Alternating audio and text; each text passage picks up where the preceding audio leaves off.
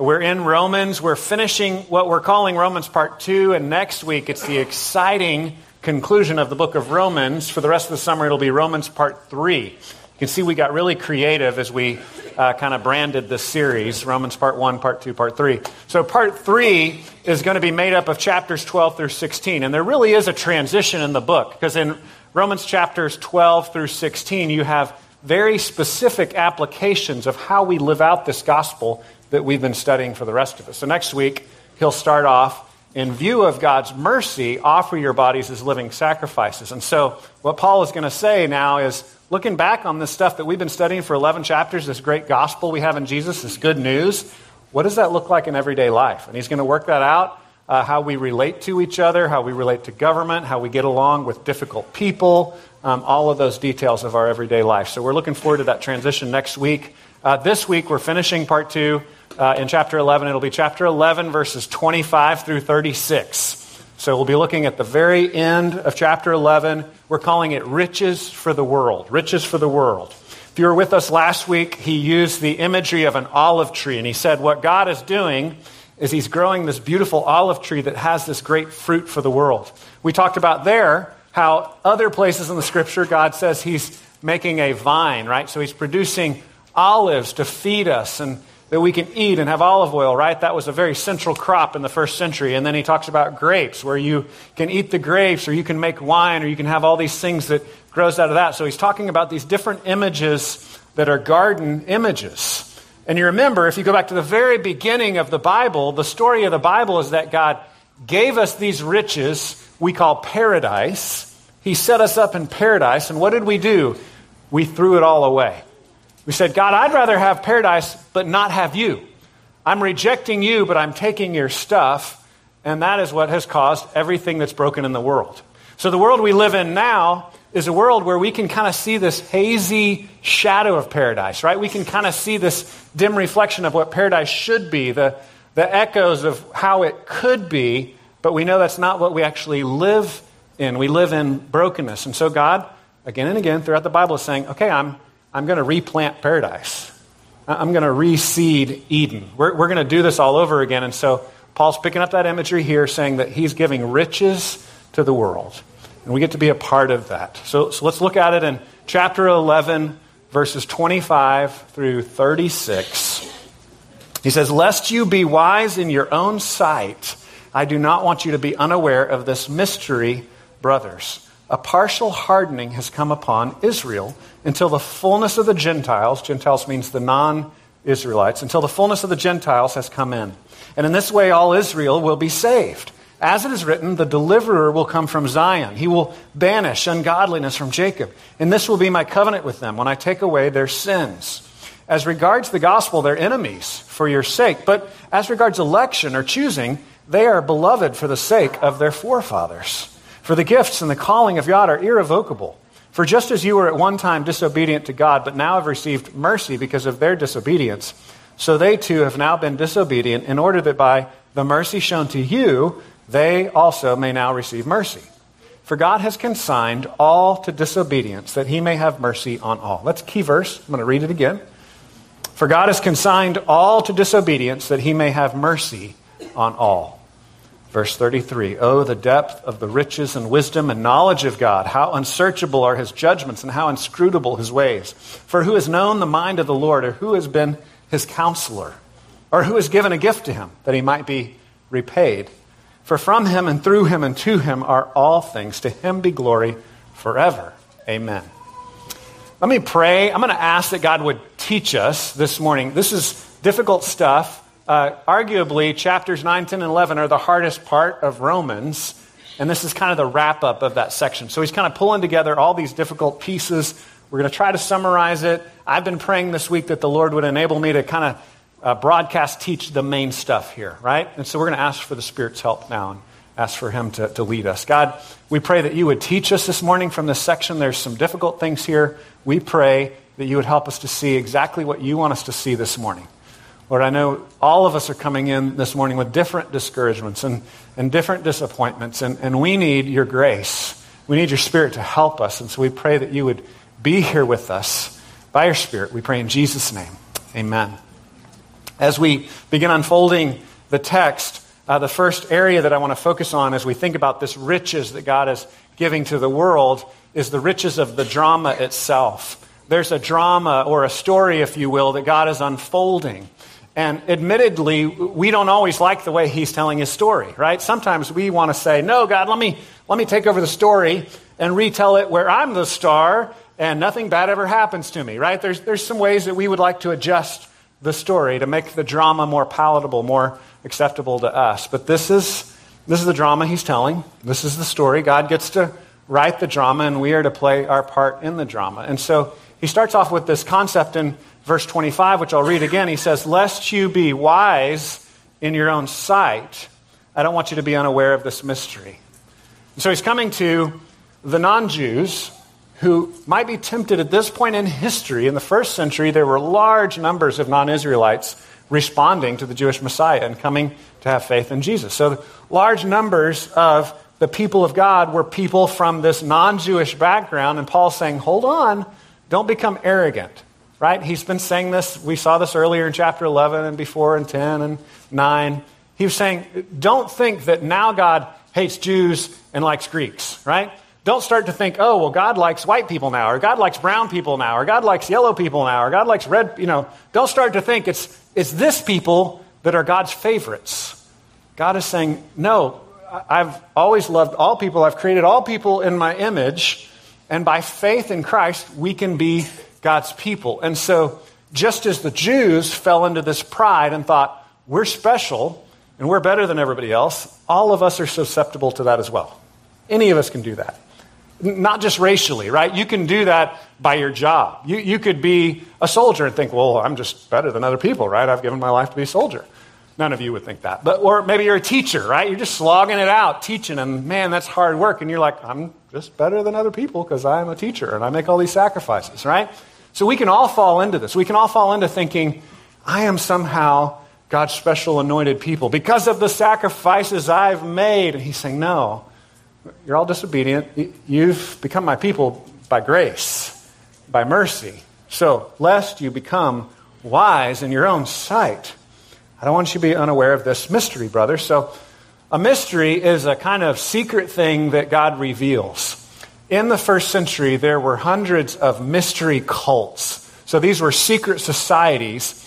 And what this religion or cult revolved around was secret knowledge and secret stories and secret rituals, secret handshakes, if you will. And you could be a part of the inside group by joining. You had to know somebody to get in, right? And then you were part of the secret, the mystery. You knew it. But the weird thing about the first century mystery cults was the mystery was all about you being special because other people couldn't know it, right? You see that? In Christianity, Paul turns that upside down and he says, in Christianity, the mystery is Jesus is for everybody, and you can all come in, right? And so Christianity broke the rules of all the mystery cults by inviting everyone in and saying, you don't have to be a secret insider. Anyone can come in to this group. And so here's this mystery, and he says specifically, a partial hardening has come upon Israel until the fullness of the Gentiles is coming in. Now he's giving like details of what's unfolding in the drama. This scene of the drama, right? This act of the drama. What's happening here? A partial hardening of Israel until the fullness of the Gentiles, the non-Israelites, come in.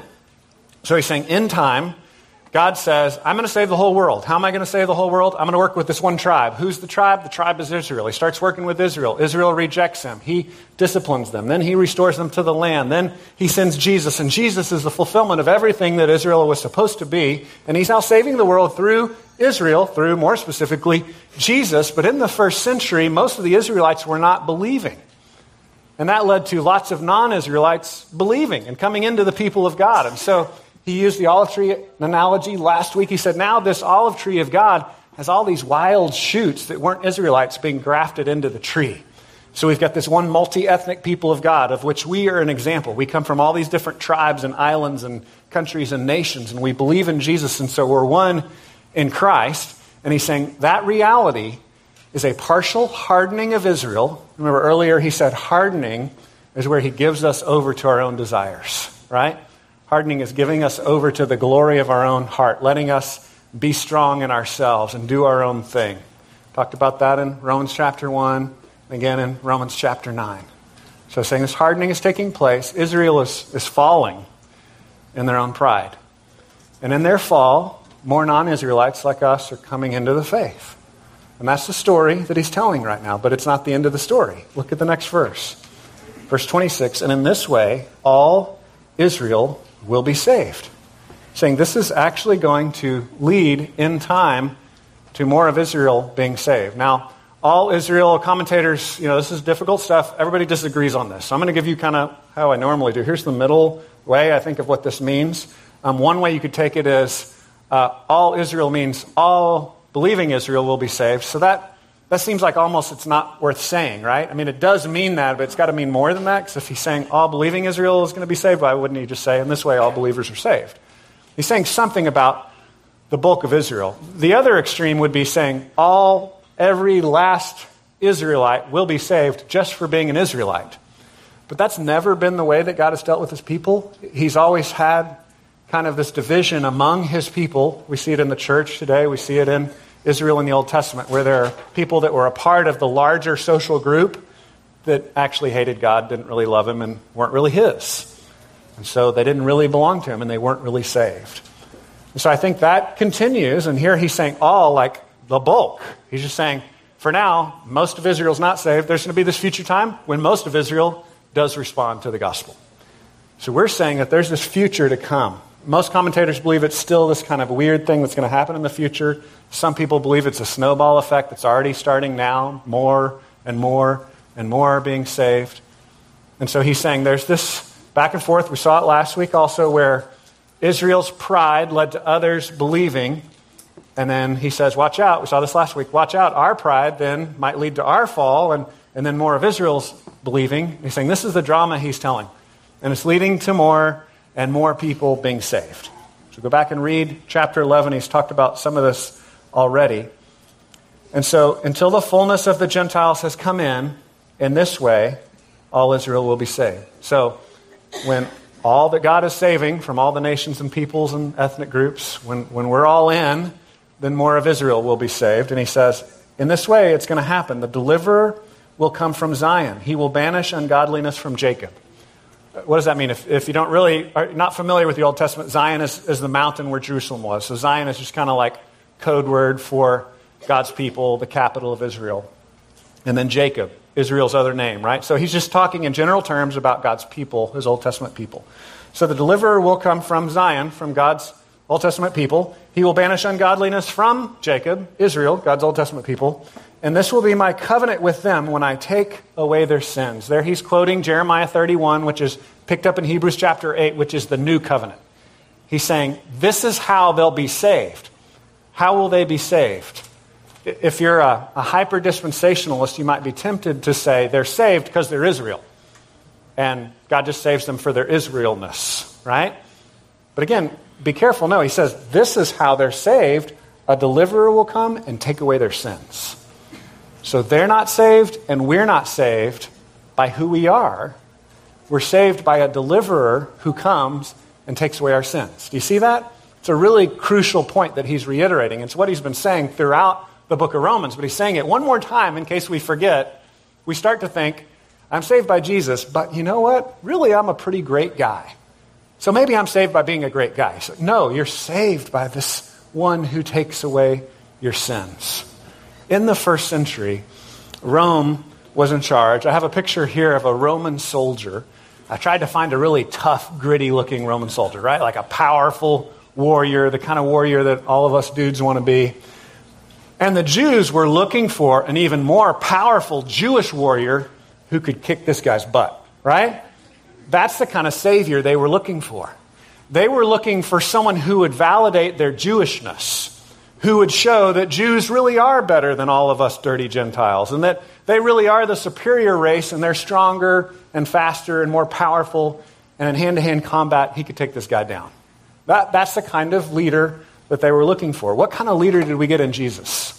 Well, I would argue that Jesus was strong, because we're told he was a carpenter. Really, in first century parlance, that would have been a stonecutter, right? So he was a mason, basically. This dude was probably pretty strong. But how did he fight? What kind of warrior was he? How did the drama unfold? What kind of story is this? Well, the drama is that our biggest problem is sin. Our biggest problem is this thing that's broken in our hearts. It's not politics. That's not our biggest problem. Is politics a problem? Well, yeah, it's a problem. But it's not our root problem, right? Is education a problem? Yeah, education's a problem, but that's not our root problem. Our root problem is sin. We have a lot of warriors in our city, right?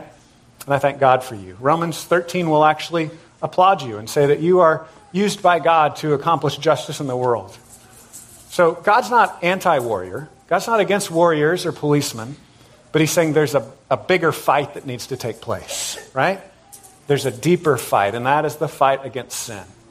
So again, how is this drama going to unfold? How, in what way will Israel be saved? This will be my covenant with them when I take away their sins. That's what he says in verse 27. So my question for you, first of all, is have you come to terms with the drama that God is telling? Do you recognize that it's sinners around, your sin and my sin, and our need for a warrior that would defeat sin, who would take our sins upon the cross and who would give us his perfect record of righteousness, who would die the death that we deserved, but who would rise from the dead, proving that he is the warrior that vanquished sin and death. His resurrection is the thing that certifies him. If you read the book of Acts, continually the apostles were preaching Jesus, saying the resurrection is what shows that he's the warrior we've been looking for. The resurrection, that's the thing we look to that says he defeated sin and death. Do you recognize your root problem? Or do you think, really it's politics, really it's education, really it's we just need to kind of have our lives in order, we need more self-help books, that's really what's going to clean things up. Now again, all these things can be a blessing. These can be secondary fights that God calls us into, right? But there's this ultimate under the surface fight that we need to deal with. What's the story you're telling? What's the drama that you're telling? Are you wanting to take back over from God and say, no, God, I don't like how you're telling the story. Let me tell it my way. One of the things I've recognized over the years as a preacher is, and this probably varies, y'all are probably all different like this. Some people tend to be better at telling detailed stories and how they unfold linearly, right? Like in order.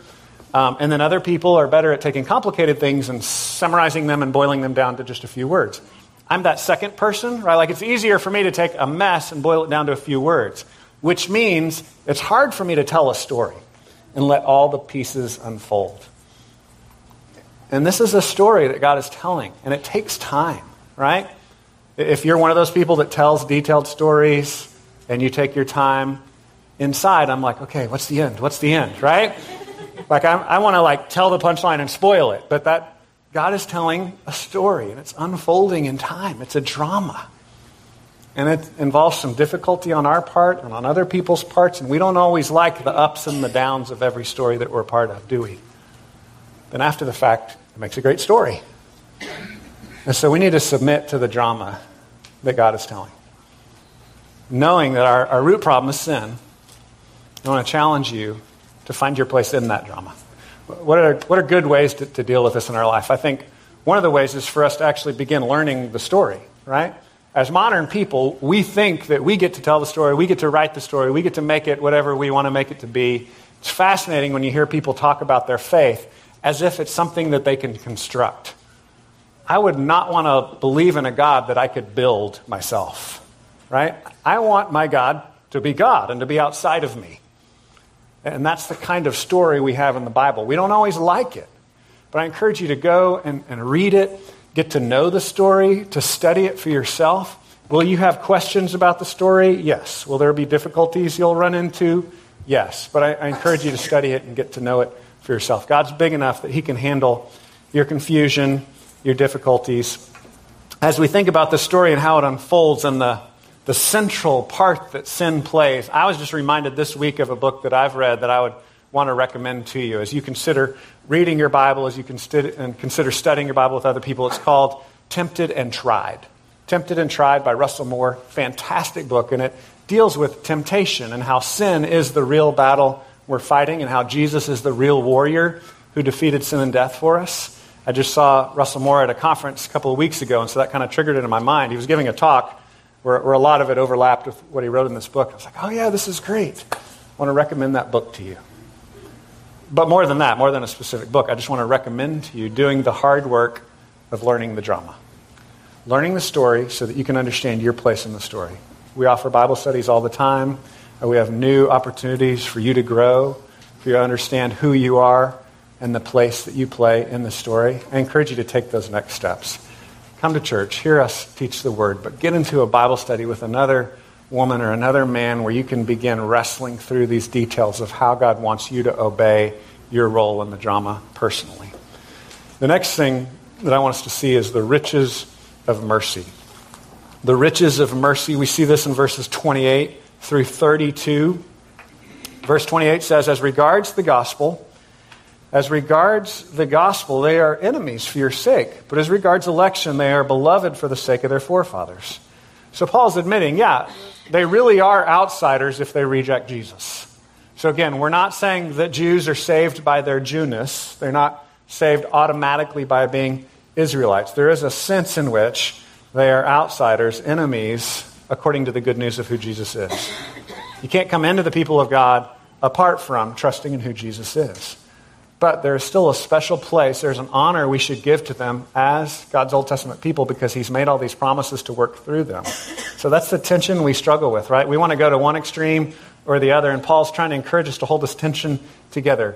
Yes, you can't be saved apart from Jesus, but there's a special place that God has for the Jews, and we want to honor that and respect that. He says, regarding election, regarding choosing, they are beloved for the sake of their forefathers. God made promises to Abraham and Isaac and Jacob. He's keeping those promises. And there are still significant things that are going to happen. And so where we struggle, I mentioned this last week, is God speaks in terms of tribes and God speaks in terms of individuals. As individuals, you cannot be saved as an individual apart from Jesus. But does God work with nations and tribes and people groups? Yeah, and he's saying there's still a lot of work he's going to do with the nation, with the people group of Israel. Do we know all the answers to that? No. And I wouldn't recommend getting your answers from popular movies like Left Behind, right? They can be entertaining, but I don't know that they get all the details right. But we would still say, I do think there's a future. There's a future here for Israel. And this is what he says here. The gifts and the calling of God are irrevocable. For just as you were at one time disobedient to God, but now have received mercy because of their disobedience, so they too have now been disobedient in order that by the mercy shown to you, they also may now receive mercy. For God has consigned all to disobedience that he may have mercy on all. Let me read that sentence again. I think that's a good summary sentence here. He says, verse 32, for God has consigned all to disobedience that he may have mercy on all. So what does that mean? He's saying all kinds of people with different colors of skin, people with different educational backgrounds, people that are Jews, people that are non-Jews, we all have a disobedience problem. Going, again, back to where he was earlier, the sin issue. We all have a disobedience problem, and the solution to that is mercy. The solution is never, man, sorry you weren't born a Jew, or man, it's too bad you weren't born in America, right? That's never the solution. The solution is we're all given over to disobedience so that God can show mercy on all of us. That's the solution, is God's mercy. So there are these great riches in mercy, and you won't see the riches of God's mercy unless you recognize your own disobedience. So again, do you as a person drift into this thinking, well, I'm better than those other people, and they might need to get their stuff together, but I've gotten my stuff together. When you drift into that, you're rejecting God's mercy. You're saying, I'm not really saved by God's mercy. I'm just saved by having my stuff together, by being a better person, by being more disciplined, by having more money, by obeying the law more. And we have to remember that because God has shown mercy to us, that is why we now pursue obedience. We do not pursue obedience in order to earn his mercy. Definitionally, that is not mercy. That is not grace. Grace is not grace if you've earned it. It's wages. Paul said earlier that if you want wages, well, the wages that we've earned is death through our sin. But if you want grace, if you want mercy, well, that's something that God gives you and you don't deserve. And so anyone that knows God starts with disobedience. I've sinned. I need forgiveness. And so God's grace is shown to those of us who have disobeyed. Those of us who think we've never disobeyed, we don't get mercy. We get judgment. So that's my challenge to you this morning is where do you place yourself? Who do you think you are? Do you think you're the obedient one that doesn't really need mercy? Too bad for those other people that need mercy. Jesus said, I didn't come for the healthy, I came for the sick. And what he means is all are actually sick. All are actually disobedient. I have a picture here of the Old Testament Ark. I'm thankful to, is that Spielberg or George Lucas? I don't know who did this movie, but anyway, it's Harrison Ford, Raiders of the Lost Ark here. Now, I don't know that that's exactly what the Ark of the Covenant looks like, but I just wanted to give you a bit of a representation. At the center of Old Testament worship, these people who had received the promises of God, at the center of it was the Ten Commandments in a golden box. Just kind of summarize for you. God's law stored in a golden box. And this was at the center of their worship geographically as well. They had this Holy of Holies, which was the kind of centermost part of the tabernacle or the temple later on where they worshiped. There was an outer ring, and then there's an outer ring from that, and an outer ring from that, and those all symbolize, those rings within rings, symbolize getting closer and closer to the holiness of God. And what was at the center of the holiness of God? Well, it was guarded by these angels, and you had the law. So the law represents God's perfect purity and righteousness. So there at the center, you've got God's righteousness and his holiness and his law. And then you've got, layered on top of that, you've got the sacrificial system, right? And this sacrificial system is saying that a death needs to occur to pay for your rejection of that law.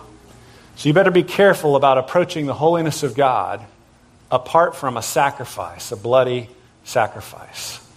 So you might read the Old Testament. Sometimes I read the Old Testament. You know, my kids and I at breakfast were like, man, that was weird. I just read this today. You know, there's some things because of our cultural distance that make it difficult for us. But I think this helps us to recognize verse 32 is a great summary verse. We've all been given over to disobedience so that we can all receive mercy. That the ultimate problem is we don't keep the law, and a sacrifice needs to be made so that we can come into the presence of God. And that is most clearly portrayed in Jesus, right? The cross knocks that out of the park, clarifying for us that the ultimate sacrifice has been made by God himself. So as you think about obedience and disobedience in your life, I want you to have this picture, this image of God has come to you in mercy and forgiven your disobedience. And God is now with you and says, let's work on that disobedience together.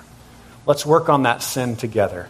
I don't want you to think, I will obey my way to God, because you will never get there. I want you to see that you've been consigned to disobedience, and God mercied himself to you through the cross. He took your disobedience. He flung it as far as the east is from the west. So God is now with you through Christ. And working on disobedience, you do as a result of the mercy that he's shown you. So do I want you to do right things and keep the law? Yes.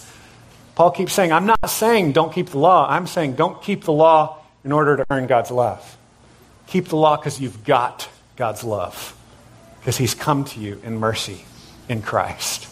That's what he's describing here. That's what he's asking us to play out. So should you read the Old Testament? It's scary. It's confusing. Yes, but read it knowing, verse 32, God's consigned all the disobedience so that he can give mercy to all. And that's the picture it's trying to paint to us again and again and again through all the weird rituals and sacrifices. I would also encourage you to get involved with another brother or sister where you can learn this together. Find a friend that can remind you of this reality. We do small groups, we do Bible studies, we do classes. You don't have to wait for those. You can just grab a brother, grab a sister and say, hey, let's meet together for coffee. Same gender, especially if you're married, right? But grab a friend and say, let's meet for coffee. Let's pray together. Let's try to work on this thing. Let's try to remember that God's shown mercy to us, and we're going to then obey because of the mercy he's shown to us in our disobedience. And begin centering yourself on the gospel with another brother or sister. Begin working on that together. Confessing your need of Jesus and confessing the provision that God has given us in Jesus. It's a next step that we all need to take. The last thing we want to see is the riches of worship. the riches of worship. Here Paul just kind of explodes into worship in verses 33 through 36. This is the end of this section. So again, if I could just frame chapters 9, 10, and 11. We have difficult doctrines here, election and choosing, some of these difficult things that we've seen. Paul started at the beginning in chapter 9 saying, I wish that I could be cut off. I wish that I could be cut off so that my brothers and sisters would be saved. So Paul starts off with this zeal to see his brothers and sisters saved. And now he ends with this worship. So just keep that in mind. This most difficult doctrines in the book of Romans are sandwiched with Paul saying, I love my brothers and sisters, this zeal for them, and that it ends with this worship of God is amazing, right? So if you like the doctrines of election and you don't start with wanting to die for people and end with worship, you're doing it wrong, okay? I keep trying to push my brothers and sisters who lean Calvinistic here, right? Like if you love election and you love choosing, but you don't love people, you don't understand the doctrine. And if you love election and you love choosing, you love predestination, but you're not praising God and humbled by it, again, you're doing it wrong. That's where these doctrines in 9, 10, 11 should drive us. So here he is. He's coming to worship. Verse 33 through 36 says, Oh, the depth of the riches and wisdom and knowledge of God. How unsearchable are his judgments and how inscrutable his ways. That just means we don't understand him, okay? Verse 34, For who has known the mind of the Lord, or who has been his counselor, or who has given a gift to him that he might be repaid? For from him and through him and to him are all things. To him be glory forever. Amen. God deserves glory. This is a worship section. The ending word, the ending phrase there is to him belongs the glory. Glory literally means weight or strength. And so what you're saying when you glorify God is you're saying God is the one who's strong. God is the one who's big. I'm small and God is weighty. That's what you're saying when you give glory to God. And this is pushing us that direction, saying he's the one that deserves all the glory. Ancient confessions of the Puritan Church, the Westminster Confession and also the Second London Baptist Confession, both start off with this concept of what is the chief end or the chief purpose of man is to glorify God and enjoy him forever. And so our purpose in life is to do this, to worship him. The English word worship is from ascribing worth to someone or something. So when we worship, we're saying God is worthy. When we glorify God, we're saying God is big, God is weighty. How do we do that? Well, we do that by singing, right? That's like the obvious way we think of. If you're in a church building and we just sang some songs, you're like, yeah, we sing. We say with our voices that God is great. How else do we do it? Next week, in Romans chapter 12, he's going to say all of your life should be doing that. You don't just do it with your words, you do it with your life. It's both and. It's not one or the other. It's not like one's more important. You do both. So continually, in everything we do, we say, God is great. God is awesome. He's so much bigger than me. He's so incredible. He's so wonderful. Are you saying that with your life? Look back at this part where he's talking about how we don't understand in verse 34, who's known the mind of the Lord or who has been his counselor? Would y'all argue that if anybody understands God, it's the Apostle Paul maybe? I mean, after Jesus, right? You know, that's a different story. So, regular human being. Probably Paul understands God. And where does Paul go after he's taught all this stuff? He's like, man, I don't understand him. He's so much bigger than me. He's so incredible. And what else does he say in verse 35? Or who has given a gift to him that he might be repaid? It's Father's Day. I was thinking about how this works on Father's Day, right? There's this famous quote that C.S. Lewis has, and I don't remember which book he says this in, but there's a rock band that stole this quote for their name, Sixpence None the Richer. Have you ever heard about this old 90s band? The idea is that a little child asks for sixpence, which is like British money, I guess. He asks for money from dad so that he can buy a gift for dad. And he says, the dad still appreciates the gift, but the father is sixpence none the richer, right? Like he's not any richer. He paid for the gift that his child bought for him. That's basically what we do when we worship God.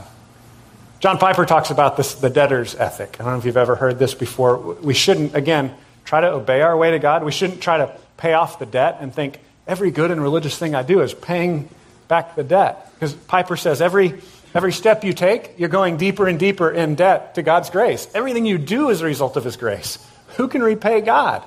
Everything we give to him is something he's given to us. I was thinking about that for Father's Day today. I'm taking my family out to eat for Father's Day. right? Who's paying for that? Well, I'm paying for my kids to take me out to Father's Day today. But who really is paying? Well, Grace Bible Church is paying me. I get my salary from you. Thank you very much. Thank you for paying for my Father's Day. And who really paid you to pay me? Well, your job paid you to pay me. The government. Who paid the government? Well, the taxpayers paid. And where did they get their money? Well, they got their money from someone that bought, bread from them at their bakery, so they could pay taxes, so they could pay the soldiers, so the soldiers could pay the church, so the church could pay me, so that I could pay my kids to take me out to lunch today, right? And I could keep going for like half an hour, right? And ultimately we have to come back to, it all goes back to God. He's the source of all good. So we ascribe worth to Him. We ascribe worth to Him in everything that we do. When you use your gifts, don't ever think that it's your gift. Say, this is a gift that God gave to me that I'm using for His glory. If you sing for His glory. If you soldier for God's glory. If you teach for God's glory. If you bake for God's glory. If you change diapers for God's glory, right? Even that moment in time is a gift that He's given to you to spend for Him. And so we have to see that in everything that we do. God gave this to me today, and I'm offering it back to Him. I'm not offering it to win a spot in His kingdom. He gave me that spot by His mercy. I'm offering it because God is good. I want to honor Him with all of my life. So we think of the riches that God offers to us. I wanted to end with 2 Corinthians 8:9. This is a great worship and giving verse in 2 Corinthians 8:9. It lays out the gospel-centered concept of how we give, how we worship. One of the ways that we worship is singing. One of the ways that we worship is living our daily life in honor of God. One of the ways that we worship is giving of our material needs to serve others. And Paul says this in 2 Corinthians 8:9. For you know the grace of our Lord Jesus Christ, that though He was rich, yet for your sake He became poor, so that you by His poverty might become rich. So, giving to the church. Why do you give to the church? Because the pastor says God will bless you more if you give to... No, because Jesus gave to you. When you do your job with excellence. Why do you do your job with excellence? Because Jesus spent all of His excellence on you. He gave everything He had for you. Why do you honor God with your words? Because Jesus came after you to speak words of grace and forgiveness into your life. Everything that you do because He became poor for us so that we could become rich. He offers the riches of the world to us in Christ. Let me pray for us and we'll respond together in worship. Father, we thank You for the grace that You've shown us in Jesus. We declare together that we recognize that we cannot spend ourselves into Your presence. We cannot obey our way into Your presence. We cannot earn our way into Your presence. But You spent Your way to us. You gave Yourself away on the cross. You died the death that we deserved to give us the life that we don't deserve, but we receive it and we give praise to You. We thank You for saving us. We thank You for gifting us. We thank You for giving us a calling. We thank You for giving us a neighborhood. We thank You for giving us a time to live in. And we pray that as we live out our role in this drama, that we would offer it up to You as the one who is worthy of all praise. We pray this in Jesus' name. Amen.